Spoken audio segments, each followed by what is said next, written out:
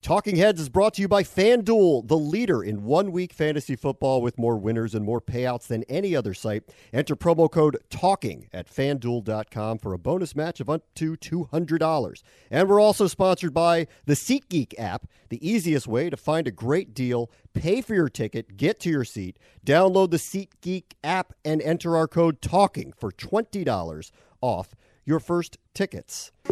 And welcome to the inaugural edition of Talking Heads. I'm Bram Weinstein in Connecticut still. I'll explain why in a moment. In Washington is Mark Stern. Hello, Mark. Hey, Bram. How you doing, man?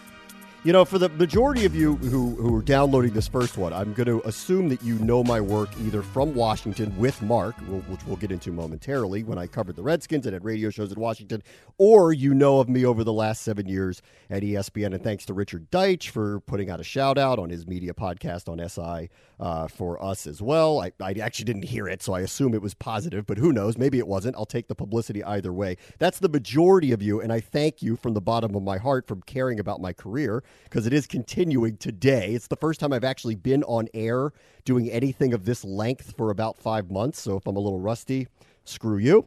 As for the people who don't know who I am, I don't know how you found this. I'm appreciative of the fact that you found this, and I want to thank Panoply personally for allowing us to do this, for allowing Mark and I to get back together. It's been a long time for us, for cross-promoting this launch here a little bit, and we're hoping that what you're going to get out of this over however many weeks, months, years we end up doing this is sports radio for people that don't like listening to mouth breathers. And that's what I'm really hoping will end up being the end result. As for Mark, what do you want people to know about you? I want them to know that I've been recently let out of jail, so I'm excited to be free. And I've let myself out of jail, but personally, so I'm on my own recognizance. No, you know what? For those that don't remember, and I know you're going to get into this, the show that you and I did here in D.C., gosh, it's got to be, like a decade ago now that we did that? Yes, more than that. I was at ESPN for 7 years, so it was longer than that. It has to be like 12, 13 years, yeah. It was so much fun. Did we talk sports? Yeah, but we ended up doing so much stuff that was like all the characters that we did.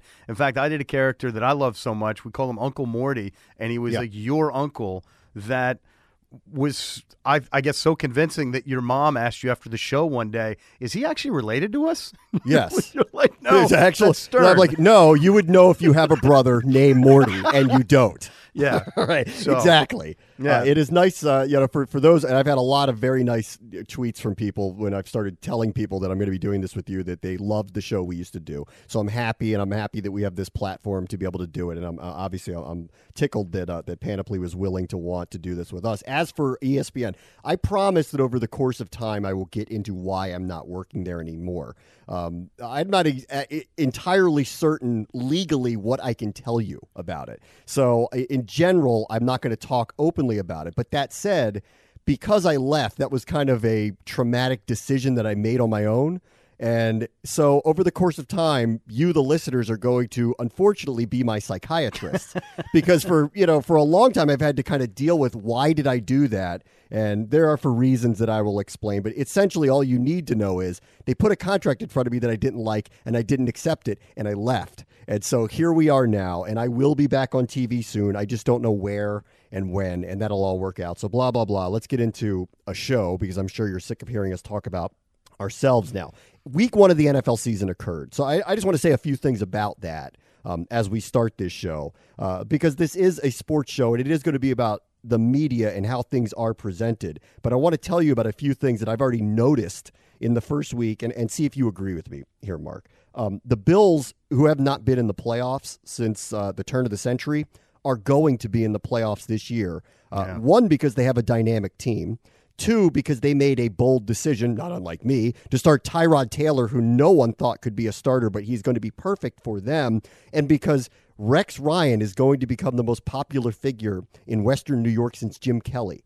They are going to end up in the playoffs this year. Yeah, that to me was, I wrote that down as an easy win for the Colts. I was like, enough with Ryan. Tyrod Taylor, who is this guy? None of this is going to matter. It's the same old story with the Bills. And they came out swinging, and they made Andrew Luck look like a chump yesterday. Yes. As for the guy who Andrew Luck replaced, Peyton Manning, he's going to kind of suck this year. And this is going to be it for him until the Redskins give him some 8-year, $267 million contract that he'll never see a penny of, but will put them in like cap hell for the next 15 years.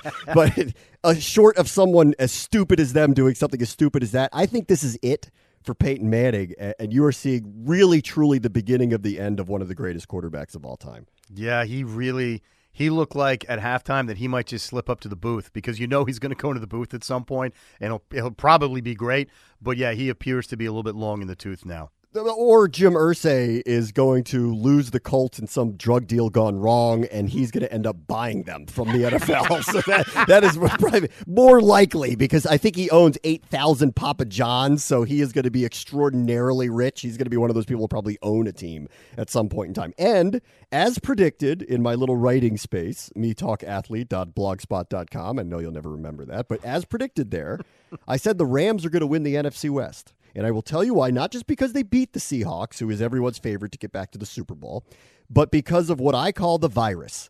Everything Pete Carroll does, based on what happened in the Super Bowl, is going to be scrutinized, and it's going to become the virus. So every time they do anything wrong, like, I don't know, mishit a kickoff in overtime or not make it on a 4th and 1 in overtime to extend a game, is going to be scrutinized to a degree that it shouldn't be scrutinized because of what happened in the Super Bowl. And then that is going to make everyone turn Lord of the Rings in that locker room. And I don't think they're going to end up having what would be deemed a great season. They might win 9 or 10 games, but that's going to be a down year for Seattle. And that's why I think St. Louis is actually going to steal that division this year. It was a huge win for St. Louis, and yeah, it's not like Seattle sort of had a happy-go-lucky attitude in that locker room before all this stuff went down. And they won a Super Bowl. They came really close last year.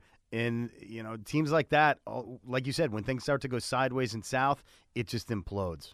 Yes, and that's what's going to end up happening here. Now, the story I've wanted to get to for week 1 is this. And at the time of this taping, the Eagles haven't played their first game yet. They play tonight. We're taping on a Monday, and they open on Monday Night Football against Atlanta. But the outcome of the game, when you hear this, because the game will be over by the time you actually hear this, it doesn't matter because the story I want to talk about is the thing that occurred a week ago, and that was that the Eagles are going to begin the season without Tim Tebow on their roster, which should be no surprise. But because a couple of days prior they had cut or traded Matt Barkley, who was the guy he was vying to be a third-string quarterback with, everyone assumed he was going to make the team. In the end, he did not. They cut him, and Chip Kelly, their coach, who has sociopathic tendencies, and we'll get into that momentarily, basically said that Tim Tebow is just not good enough to be a third-string quarterback, which was the most honest thing I've heard said about him for about 6 years now. Tim Tebow is not good enough, and everyone needs to get this in your head. But for some reason, his name has carried some kind of bizarre weight, interest, and curiosity among sports fans that the likes of which I've never seen in being in the sports media for 20 years. I mean, here's the reality. Sam Bradford is their quarterback. He's the former number 1 pick. They traded Nick Foles to get him. They're already discussing a contract extension, which means if he does re-sign with the Eagles, which is if he has a pretty good season and stays healthy, which is more important for him, that's going to be in the $15 to $20 million a year range, which means even if Tim Tebow made the team, he would never play. He would never actually take this guy's job. That would never actually occur. And as for Chip Kelly, he's already cut LaShawn McCoy, who, in my opinion, is, if not the best running back in the NFL, one of them, one of the 2 or 3. And he's already cut Deshaun Jackson, who, if he's not the best deep threat in the NFL, he's close to it, and he's in the conversation about it. So he doesn't care who you are or what you've done. Therefore, Tim Tebow is going to be treated like every other player. There's not going to be some kind of weird rationale made that we should keep him on the team for some kind of PR reasons. He's just not going to go through with that. And yet, even as he failed to secure anything with his 4th NFL team, this was a major news item a week ago. Why? I don't know. I lived this at ESPN 3, 4, 5 years ago now. I watched this and what it became, and it was this massive, unprecedented, bizarre media firestorm for every movement that Tim Tebow made, even though anybody who is rational and has ever watched football before should know he wasn't good enough. He never was good enough, and he was never going to be good enough. But yet, somehow, he became ratings gold, and I've never understood particularly why. Skip Bayless, who was the ESPN First Take personality, went all in. There were countless days in a row that show basically discussed Tebow as great because, quote, he wins and nothing else matters, even though that only lasted for a few games of one particular season. Michael Irvin, who I respect, is one of the greatest receivers of all time, would go on the NFL Network and refer to him as God's son on the air. I mean, it had gotten, you recall this, right? This had gotten so out of hand that your eyes were telling you there was just no chance he was ever going to be great, and yet we talked about him as if he was Tom Brady. It never made any sense to me. I think one of the reasons why everybody kept talking about him was because he had this personality that everybody sort of loved him, and he seemed like this genuinely nice guy, and they almost looked like they wanted him to succeed. But when he gets out on the field, you're right. It didn't matter where he was, and he had that nice little run with Denver, but it didn't matter. Everybody that took a look at him said, yeah, maybe we can find a way to make his talents work, but they just can't. He's not an NFL caliber quarterback. He was a great college quarterback, an unbelievably great college quarterback, but that doesn't mean he's going to be a guy that can play at the pro level. What do you think it was, though? Is it the God stuff? I think it was the God stuff. I think there was like a genuineness to him that sort of like was appealing. Listen, to me, it was sort of an unexplained phenomenon. Because you're right, because it was like, and when this resurfaced with Philly, you're like, oh my, really? We're gonna go through this again? And I thought when they cut, and forgive me for forgetting who the guy that they cut like a day before. Matt Barkley. Right, and you're like, all right, well, here we go. The Chip Kelly, the Mad Scientist. He's going to make the team. And they're going to use him in some weird way, right? They're going to use him on the goal line or something, and that made sense because they're like, okay, so they're going to use him in some weird way that's hard to defend. But he's not leading anybody to a Super Bowl anytime soon, and yet people talk about him like he is some iconic figure of quarterbacking, and it's just clearly not true. No. And by the way, I think you're mispronouncing. I think it's Tebow. Tebow, is it? I also think, listen, the virgin stuff for some reason was important to people. Well, it was. And his and no one wants to say this, but his whiteness was important to people. For some reason, there was something about him being his whiteness. It mattered. It mattered for some level. Now, I read this recently. Urban Meyer, who won championships with him at Florida, his college coach, said that his career has been, quote, derailed, okay, because people are spooked of the coverage that he brings. Instead of, which I'm sitting here going, are you blind, man? Like, he's not Peyton Manning. He's not Tom Brady. He's not Russell Wilson, for that matter. No. He is never going to be a player like that. And so I don't understand, to Urban's point, I don't understand the coverage of it. And yet I don't understand why anyone sits there and goes, he's going to end up being great at the position. I've never understood this. But there's a lesson to be learned from all of this because I lived it at ESPN. There came a point where the majority of us that worked on the air kind of quietly started to revolt to this idea that we needed to talk about this every day because it became so asinine. It became so obvious to us who were supposed to be experts in the field to stop talking about this as much as we were. And my lesson is to the people at CNN and Fox News and MSNBC who are trying to fool you, the public, because here's how Tim Tebow is lasting, and what his lasting memory is going to be for me. It is that he somehow generated the most bizarre clickbait of all time and the most bizarre viewer bait of all time. And there is something happening in the world that is very similar to me right now. Donald Trump is not going to be the president of the United States. Nothing that he does is presidential. Not a thing. And yet somehow he is dominating the coverage of all of these major news outlets, and I know why. I know why. He drives ratings in the same way that Tebow somehow, inexplicably, drove ratings for no good reason. And it's the same thing that's happening in the campaign right now, right?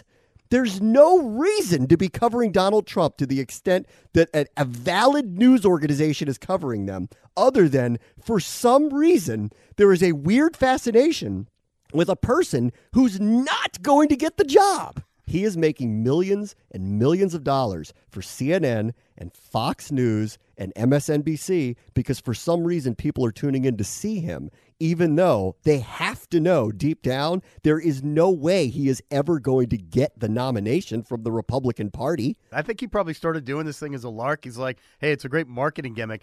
And all of a sudden, it's caught fire. And like you said, the longer it goes on, every network is like, well, we gotta keep covering him. I mean, this is legit now. He's 32% or 35% or whatever. And the longer it goes on, it's almost like a self-fulfilling prophecy. We did the same thing, though, with Tebow. We would take these polls. We would take these stupid polls that don't mean anything and ask stupid questions like, do you think he'll ever be a good quarterback, yes or no? And then we turn that into news. Like, it's ridiculous. Like, no. So they're doing the same thing now. They're taking polls this many months out saying, would you vote for Donald Trump? Well, yeah, if for some reason it became presidential to mention people's menstrual cycles, like how that matters in a presidential race, I don't know. Nothing this guy is doing is, and don't get me wrong here, I don't want this taken the wrong way. I actually love Tim Tebow. I worked with him. He's the nicest guy you'll ever meet. He was a fantastic quarterback. I'm saying this for the sake of being an expert in sports as I'm supposed to be. I know for a fact he'll never be a great NFL quarterback. I would say as an outside viewer of politics, I know enough to know that this guy will not be the president. As much as I'm enjoying the fact that he is part of this race, because I'm actually interested in it at this to the degree that I am at this level right now. I would never have watched a Republican debate a year out from the actual Republican Party convention, except for the fact that I knew Donald Trump was going to be there and was probably going to make fun of the other candidates. Yeah, it's car crash TV. I mean, yes. There's at least a 4% chance that a fist fight might break out. And that's worth watching just in of itself. So he is the strangest thing to happen to the campaign trail in the same way that Tebow was to NFL quarterbacking. All right, let's call Chris. Hey, thanks for joining us. No sweat, anything for Mark. Not really. He's so cute. I know he's gorgeous. Really he's a gorgeous, gorgeous anyway. man. I'm wearing a one of those Hello Kitty T-shirts right now. No one wants to know that. Yeah. Chris Cillizza writes The Fix for the Washington Post. He covers politics for one of the greatest newspapers in the world. He joins us now. Is that a fair comparison? He's your Tim Tebow? Well, yes and no. He's definitely good for ratings, like Tebow is. He has an unnatural skill set. Let's say that he has a less than traditional skill set, so that's similar. But I will say, I can't believe I'm saying this, but I will say I see a scenario by which, and I don't think it's the likeliest scenario. I wouldn't even say it's a 20% scenario, but I do see a scenario by which Donald Trump winds up being the Republican presidential nominee. I don't think it's going to happen, but I think it's more likely than Tim Tebow starting an NFL game again. No. This can't possibly be true. Okay, it can't possibly be true because I sit there. I looked at Bill Belichick and Chip Kelly, who both coached Tim Tebow, and I go, there is no way that either one of these men will ever actually let him be the starting quarterback. So I'm looking at the Republican Party and going, there is no way they're going to actually ever let him get the nomination and run for president. Well, look, I mean, as the author of something that was entitled, back in May, the one chart that explains why you don't need to take Donald Trump seriously. I'm not sure I'm the expert on the guy, but I will say, he has built a real constituency. The Washington Post did a poll out this week. He's leading the Republican field with 33% of the vote, and that's amazing in of itself, right? But Ben Carson, who has never run for anything else before, the pediatric neurosurgeon, is at 20%. So that's 53% of Republican primary voters who are for either the real estate reality star guy or the pediatric neurosurgeon guy, neither of whom have any experience in politics. And I would argue that's probably at least part of the reason that they're where they are, because they have no experience in politics. I get the neurosurgeon, at least he's not bringing up people's menstrual cycles or yes. or calling, whole countries of people rapists. Yep. And talking about building walls and calling women names and getting into fights with major anchors. What I don't get is, why is this resonating with people? Okay, so I have spent an inordinate and probably unhealthy amount of time thinking about this because, it's the central question, right? You look at him, you look at what he says, and you think this is a 10-minute story, right? He goes up, he goes down, he goes away.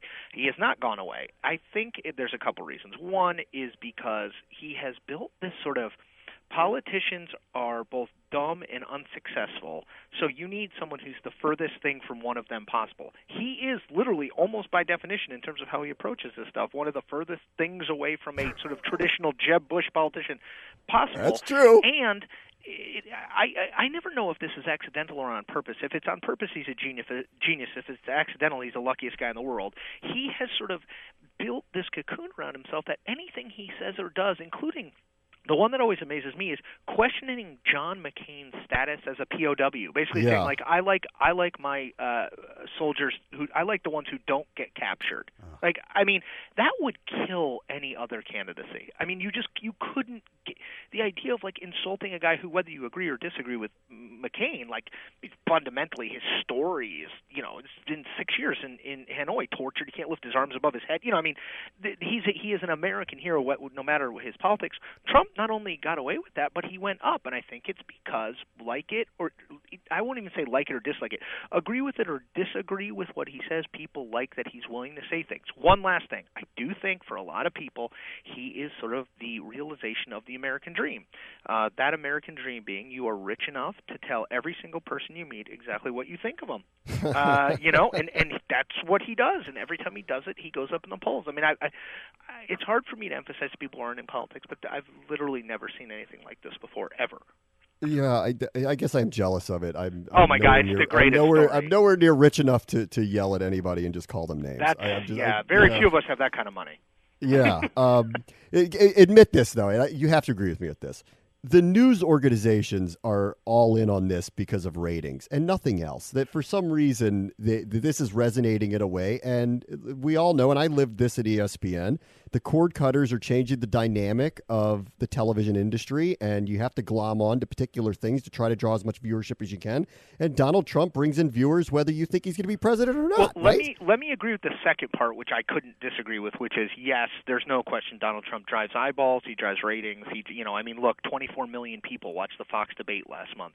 If Donald Trump wasn't in it, 2 million people would watch it, maybe. Right? I mean, so that's a fact.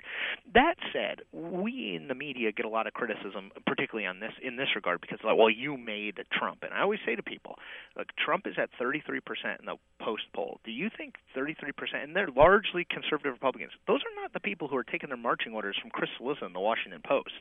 Right. There's something that, now, do we cover him? Yes, we absolutely cover him. But I will tell you, I mean, when he got into the race, I and many other people, because I was just looking at the numbers, said there's just no way. Like, this is undoable. The guy was he was totally known and roundly disliked by the Republican Party. And I looked at that and thought, how do you change that? So it's not as though his press when he got in was good. He sort of persevered anyway. And again, like, if you think that a third of Republican primary voters are, taking their cues off of what the New York Times, the Washington Post, CBS, ABC, and NBC do, I will take you to a Republican convention sometime and let you know how they feel about us. Yeah. And listen, I lived it at ESPN. The criticism started to grow and grow and grow because stop talking about Tim Tebow. Stop talking about Tim Tebow. It's enough. And there's this wave of publicity occurred, and then all of a sudden he had followers, and people were showing up to camp and demanding teams keep him there. And so it was feeding one another, and it was bizarre. But it did jump a shark at a certain point, which I feel like might happen here. And at one point, Fox Sports started attacking ESPN, basically making fun of constantly that ESPN, and I'll use we at the time, you're too Tebow focused. So, I could envision one of these news organizations, can you, eventually turning on the other one and saying, we're done with this. This is a farce, and we're going to show your viewers how stupid they are for watching you to continue talking about this all the time. So this isn't ESPN versus Fox, but it is, in my world, a relatively big deal. Like 2 months ago, Huffington Post announced that it wasn't going to cover Trump in its news section. It was going to cover him in their entertainment section because they felt sort of fundamentally like that's what he was. Well, that was 20 points ago for Trump. The hard thing is that after that playoffs in Denver, I don't know that there were a lot of people who were like, people said Tebow deserves a chance. Tebow should be on a roster. Maybe he should be a tight end. Maybe he can be a backup. Maybe he can come in to change things up right in the pistol or whatever. But I don't think there are a lot of people saying like Tebow is a starter and everyone needs to give him a chance. Like the situation here is like this is a fact as of today. Donald Trump is the front runner for the Republican presidential nomination. Like there is no debate, and it's not just today. For 2 months, he has led in national polls. He's ahead in Iowa, New Hampshire, the states that vote first. Like that may absolutely change, and I would say if it changes, if he fades and he's still getting this amount of attention, then I'm with you, which is like that's just a ratings play, right? That's just because we know we can continue to sort of pull blood from that stone. But as of right now, like he's being covered like the front runner because amazing, and look, it is amazing. Amazingly, he is the front runner. He's being covered like he should be. Yeah. Actually, if the NFL commissioner job was publicly voted on, I think Tim Tebow could run for it and win it. Right. So they're actually somewhat similar in that vein. All right, I'll leave you with this. I've wondered for a long time, because it felt like the Tebow discussion as a sports broadcaster was dumbing down the conversation too much. Because it got to the point where it's like, listen, like he's never going to be this. I don't know how many times I have to say this to you, but he's never going to be this. So I just please, I'm trying to be respectful because I actually like the guy, Right. So can we just stop this? So I wonder, in your view, is Trump good for the game? Because I thought the political game, because for us, it got to the point where I'm like, Tebow isn't good for the game anymore. We're getting away from where the game should be going. Is Trump good for the political game? Gosh, it depends how you define game. If you define it in terms of like entertainment value, yes, because the guy is like a consummate entertainer. If you define it as the future of our country, you're a little bit more gray area. He is good in that look, and this is the point some Republicans have made, which I think is smart, because you don't really want to attack him because then he'll attack you tenfold. But 24 million people watched that Fox News debate. That's unreal. There's a debate coming up this week. You're going to see a similar number. He's drawing eyeballs to it. Now, is he doing it in the way that the Republican establishment would like? No. Would they have real concerns if he was a nominee? Yes. But it is September. It is not, next January. So I think they're okay with it right now, though I think they're starting to get worried that sort of the Trump effect is going to erode out their brand in the long run. It's like it's been good to get attention, but now I think like the Jeb Bushes of the world would be happy if Donald Trump would just sort of go quietly into the night, which of course people like Donald Trump, or there is no one else like Donald Trump. Donald Trump is not planning to do. Yeah, the truth is, if Tim Tebow ever was a quarterback for the Jets, that really won't affect many people's lives. But if Donald Trump was meeting with the president of Iran, that could be a real problem down the road. Politics is a little bit different, and I love sports, but yes, the stakes are a little higher. Well, this is why I'm rooting for the fella named D's Nuts to win on some level in Iowa. Presidential, yeah, he has 15% in a recent poll. It's like a 19-year-old kid. It just shows you how much we love America. Ladies and gentlemen, your next president of the United American States, democracy. D's Nuts. Yep, that's how it At goes. this juncture, I'd believe anything. Yeah, that's what I always like. I was on some show talking about is like the last debate. Like obviously, I knew Trump was going to be there, right? He had qualified. He was right in the center of the stage. But like when the lights came up, and there he was, he's like standing next to Jeb Bush. You're like, I can't. Like at some level, this is absolutely amazing. Like, I can't believe this is happening, even though I knew it was going to. Like the actual seeing of it is, as a reporter, it's an amazing story. Amazing. I don't know where it heads. Like, I have literally no idea, but it's been an amazing story. Kind of an amazing summer. Chris, thanks so much for your time. Hell, thank you for having me. You can read Chris Cillizza's work in the Washington Post. His blog is called The Fix. The NFL is finally back in action, and everybody's playing fantasy football. Missed out on a preseason draft? Well, FanDuel has you covered, and now you can play with up to $200 in bonus cash with our code TALKING. You've probably heard of FanDuel somewhere before. Here's what it's all about. FanDuel is the leader in 1 week fantasy football. More winners, more payouts than any other site, including $75 million a week this football season. We all love fantasy football, but a lot of fans miss out because the whole season is too much of a time commitment, but FanDuel does away with all of that. You can draft a team anytime, drop into tournaments for weekly cash prizes. Entry fees start at just $1, so there's a league for everybody. Week 1 NFL games are already live in the FanDuel lobby, so you don't have to wait another day to start building your teams. Over 1 million players have won money playing fantasy sports on FanDuel, and now it's your turn. Go to FanDuel.com, click on the microphone.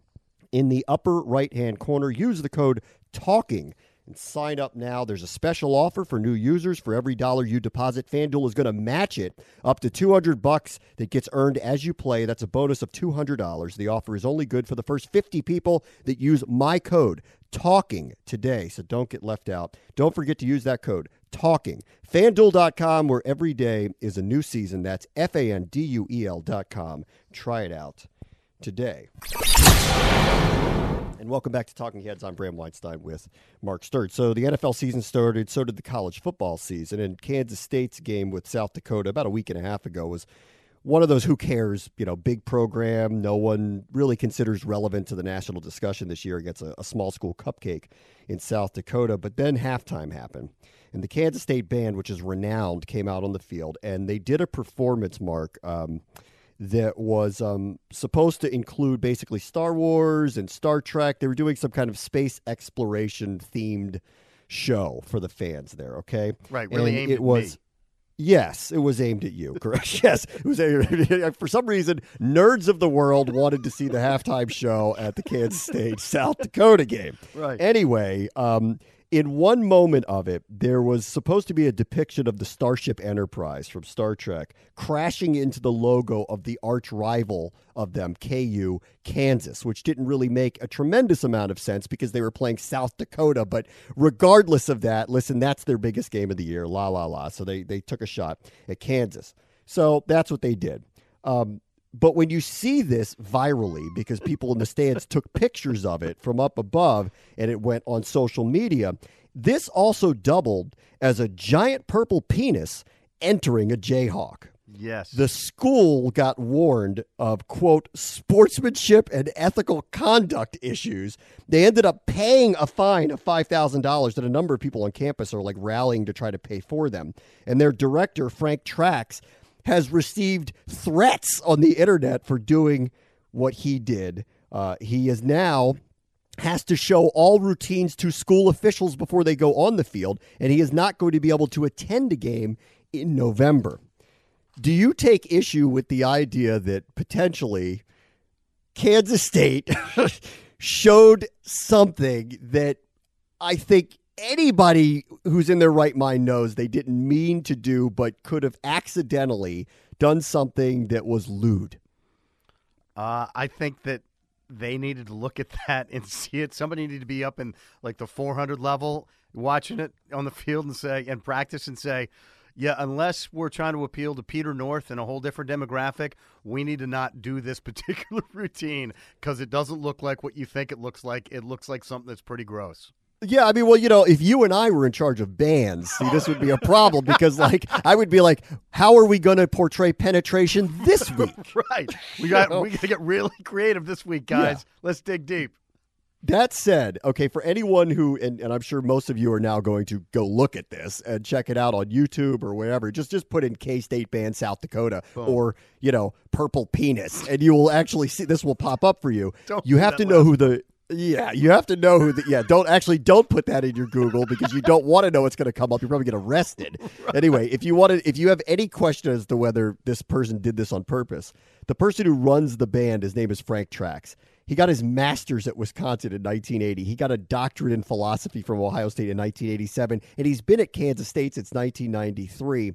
And recently, his band won a trophy called the Sudler Trophy, which is like the Heisman for marching bands. And in fact, they were going to be honored for this on September 19th on, quote, Band Day. So here's Trax to ESPN.com on his penis formation. Quote, "It's nuts. It's just stupid. I had no intent of doing anything on the field that was lewd. I've been doing this for almost 40 years, and if anyone thinks I'm going to throw my career away and do something and throw the Sudler away by doing something stupid on the field and thinking that it's funny, you don't know me at all." Not sure I would have led with a line on his part saying this is nuts.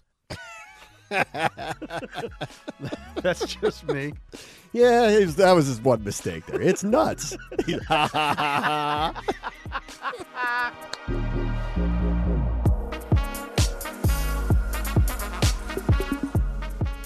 Michael, can you hear us?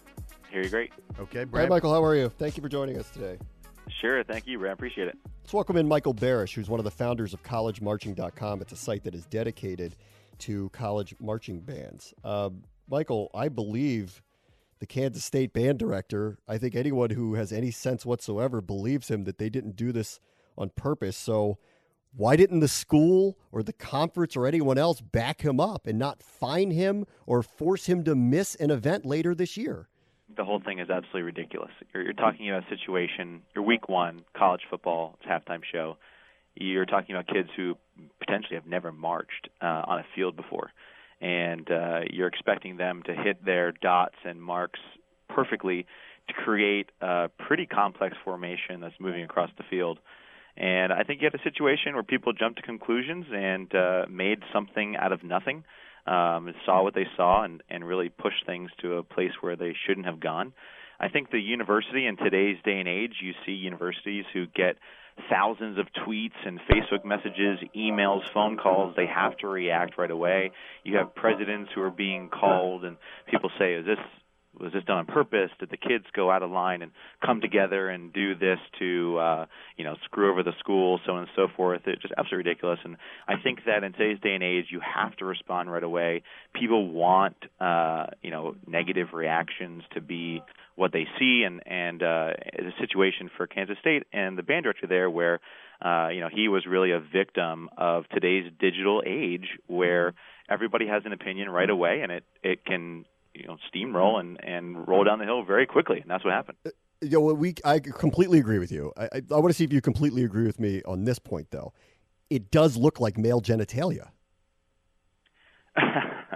I think that you can definitely make that assumption in looking at that specific picture at that moment.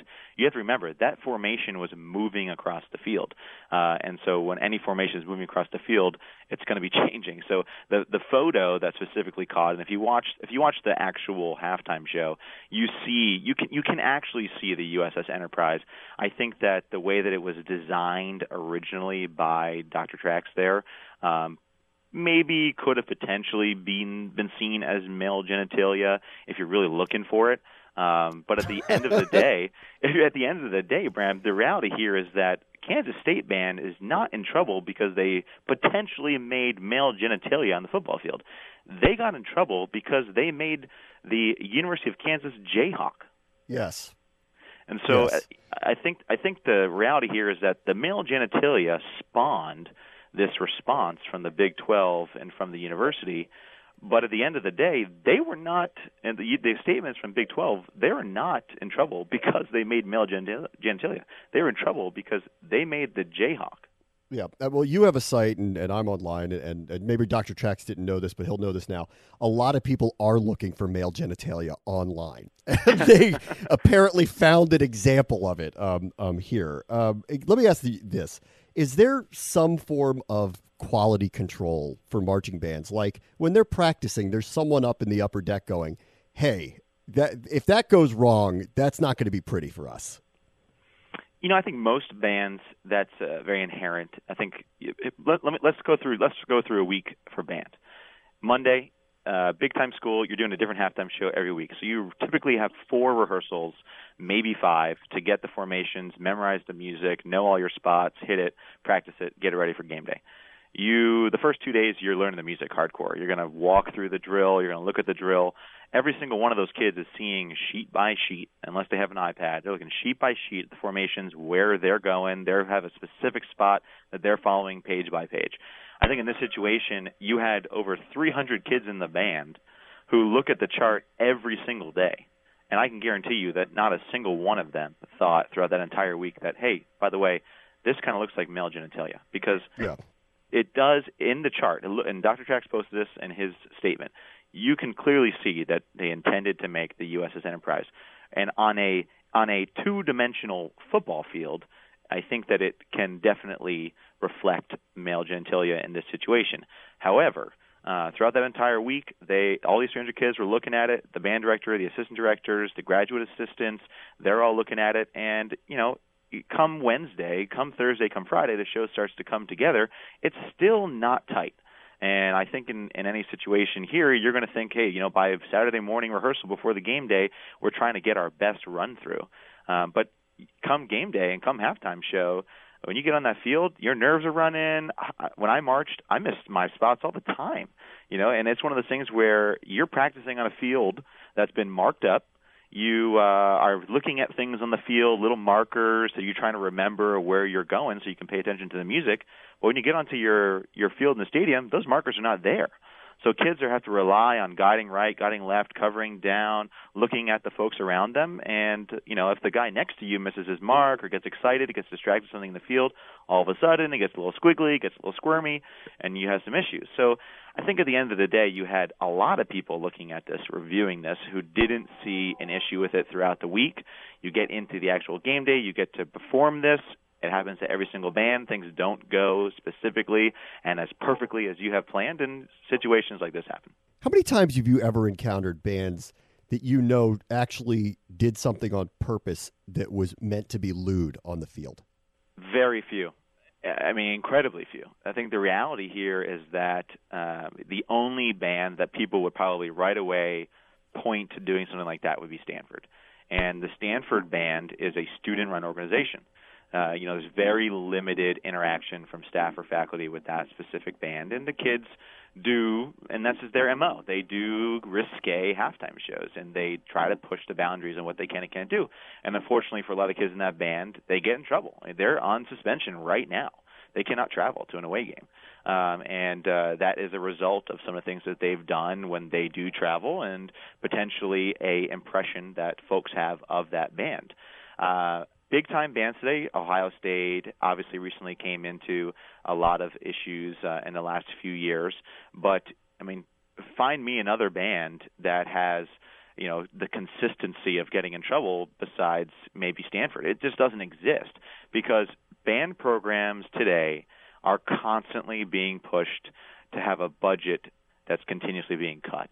And you're not going to have kids who are going out there and risking hurting their organization that they are so passionate about. You're talking about organizations that are over 100 years old with hundreds and hundreds of alumni who come back every single year to march and relive that experience because it is such an incredible experience to be in a college band. And so, for bands to even imagine doing this, getting in trouble, losing their funding, these kids not marching, especially if you go to big-time school, you are a pinnacle part of the college football experience for 100,000 fans who come to your stadium. When I think about my time marching in college band, I get goosebumps. I was there for some of the best times at Penn State football. Seeing the 2005 Penn State-Ohio State game as a student marching in that game, holy smokes. That's an experience I'll never forget. So the idea of the band or kids in the band doing anything to jeopardize that is ludicrous. Michael, thank you so much for your time. Absolutely. Thank you, guys. Michael Barasch is the founder of collegemarching.com. You can learn more there. All right, I want to tell you guys about the best new way to find an amazing deal on NFL and college football tickets. It's called the SeatGeek app. And when you choose our code TALKING, you'll get $20 off your first ticket buy. The SeatGeek app takes less than a minute to download. It's free on iPhone and Android smartphones. It does a ton of things that other ticketing sites just do not do. Aggregating from the big ticket sites. Just like when you search for flights or hotels online, SeatGeek pulls in ticket options from hundreds of sellers to create one-stop shopping for sports and concert tickets. They also have a great feature called Deal Score. It ranks every ticket on the market with a 1 to 100 value score and plots the best deals on a color-coded interactive map of the venue. You can easily identify the best ticket values in the building at a glance. And finally, SeatGeek's mobile app makes the ticket buying process seamless, easy, and safe. On SeatGeek, you can store your credit card, and once you find a ticket you want to buy, you can complete the purchase with just 2 quick taps. There's no faster way to buy tickets. To redeem your promo code and save $20 on tickets, download the free SeatGeek app today. Enter the promo code TALKING in the app. SeatGeek will then send you $20 once you've made your first SeatGeek purchase. If you want to go see the NFL, college football, or the best concerts, use the SeatGeek app and enter our code TALKING. It saves you $20. So, Talking Heads is a brand new show. This is our first version of it in the Panoply Network, and we're really happy to have you along the ride with us. We're also excited to have a new classmate alongside with us, so at least we're not the only freshmen on board. Panoply is launching a new show called Getting In. Getting In is a real-time podcast that will follow 4 New York area seniors drawn from diverse backgrounds across the school year as they go through the wild and challenging process of applying to college. You can find out more about that show on slate.com/getting in. And now back to our own new show, Talking Heads. I'm Bram Weinstein with Mark Stern. Michael Barasch was talking about Stanford's band being a bunch of dicks. So what did you find out about them? Well, he's right. They have been placed on, I guess they've been suspended, and they can't travel to road games. But it doesn't, from what I can read, and I'm looking on SI.com, it doesn't appear for stuff that they were doing in marching on the field. This is stuff sort of like, frat violations. One band member was given alcoholic concoction intended to make that person vomit publicly, an annual trip in which some band members used illegal substances, and a band selection process in which individuals were asked a number of inappropriate questions on sexual matters. That actually sounds like the interview process I had at the radio station. But Dan Bloom, who is here helping us out today, did some great research and said that some past themes of the Stanford Band have included polygamy, O.J. Simpson, the death of Chairman Mao, Irish Catholics, controversial scientific theories, the sack of Troy, and the spotted owl. Polygamy. Yeah. I'd like to actually want to see that. So if you tweet at me, Bram ESPN is currently my Twitter handle. Yes, I'm going to change it at some point in time. I just didn't want to do it until I knew where I was going because I like that little check mark I have. I didn't want to lose that. You know so what? If you just for now, I'm trying to get one, and because I've had a bunch of people like ghost me and do fake Mark Stern Twitter accounts. So really? Wow. I know. Honestly, really, somebody wants to punk me. So I emailed the Twitter people and I was like, "Hey, can I just get a verified account?" And they're like, "No." No. What's your Twitter handle? At Mark Stern, MarkSterne. All right, Bram ESPN, BRAM ESPN. If you have any video or any interesting things about the Stanford Band, or if you have giant purple penises, you can send that to us. Be glad to look at them, and of course, we appreciate any feedback you want to give us for our first show. Final moments.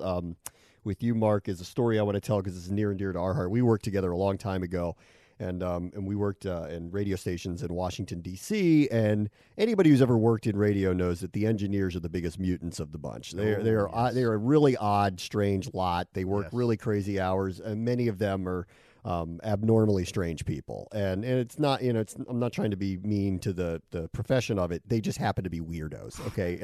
In general, they just happen to be weirdos, all right? But they're necessary weirdos because I don't know how to fix the board, okay, to make the radio show go. Like, if that goes down, just not, all I know how to do is talk into a microphone. I don't know how to do anything else. So we need them. So I bring this up because there was a particular person we worked with named Merle. Merle is someone that we've talked about for, 15, 20 years running now because of how memorable he actually was. Merle kept a bottle of Jack Daniels in the freezer at the radio station. That tells you a little bit about his work ethic. Yeah. Merle had a girlfriend who, we didn't, girlfriend's a strong word for it, right? Yeah. He had a girlfriend that, and this is, this is in the days when pictures on your phone was kind of a new thing. And Merle surprisingly had this technology before I did. And Merle would show us pictures of his girlfriend in compromising positions, to say the least, right? And then we met her one day, and I'm sitting there. Yeah, the girlfriend might or might not have been on an hourly basis. Yes, right, exactly. So this is Merle. Okay, Merle is a drunk person who thinks prostitutes are his girlfriend. Okay, and this is the guy who is actually in charge of making our radio show work. Okay, and basically, I'm out of a job if he can't figure out how to do his job, so we rely on him. I mention Merle, and I bring up Merle for one reason and one reason only. There was already a controversy involving the Patriots in their first game after months and months and months of talking about deflated footballs, which maybe at some point I'll go ad nauseum about how ridiculously stupid that was that went on for as long as it did. Right. But on the first night of the NFL season, the prevailing storyline wasn't that Tom Brady was vindicated and they won and he was great and Gronkowski was great and they beat the Steelers in what was a great opening game for the football season. No, it was about that the Steelers headsets had the radio broadcast of the Patriots in it instead of the coaches being able to communicate with one another. And the Steelers basically insinuated that the Patriots do this to a lot of people, and they accused them of malfeasance and said that, this is what happens when you go to Gillette Stadium, and that's what occurs. I bring up Merle because how many times, Mark, do you remember our radio show actually not getting on the air? Because I don't remember it happening once. Never. Although there were some tricky moments, and Merle's great move, you'd say, Merle, what's going on with that thing with the tower? He would put his hands directly above his hands like he was surrendering and say, I don't know. I don't know. And then he would just leave the room. Yeah. But we never went off the air.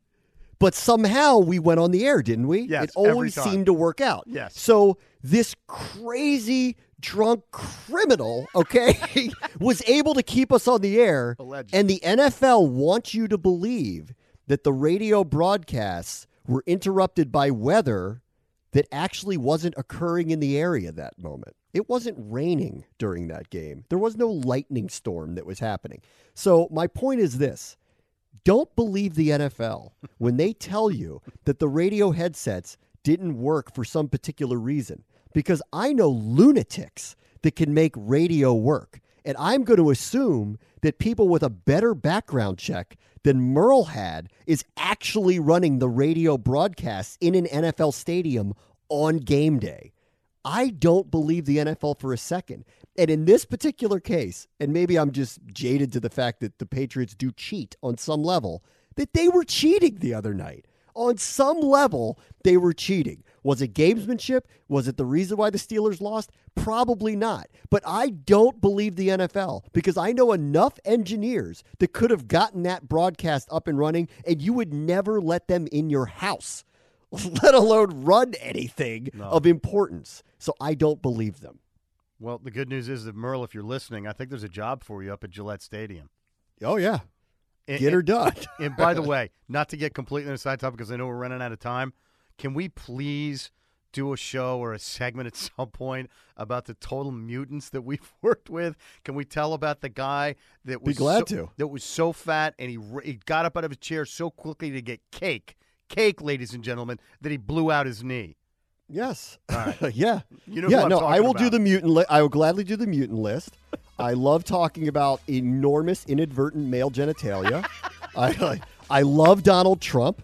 It's almost Yom Kippur, and last year I spent Yom Kippur with Tim Tebow. I am certainly the only Jew on the planet that could ever make that claim. Wow. So, we've got a lot of things that have come out of this first show that I feel proud about. So do I. Okay, that's it. Talking Heads, we're done. We'll see you next week. Bye.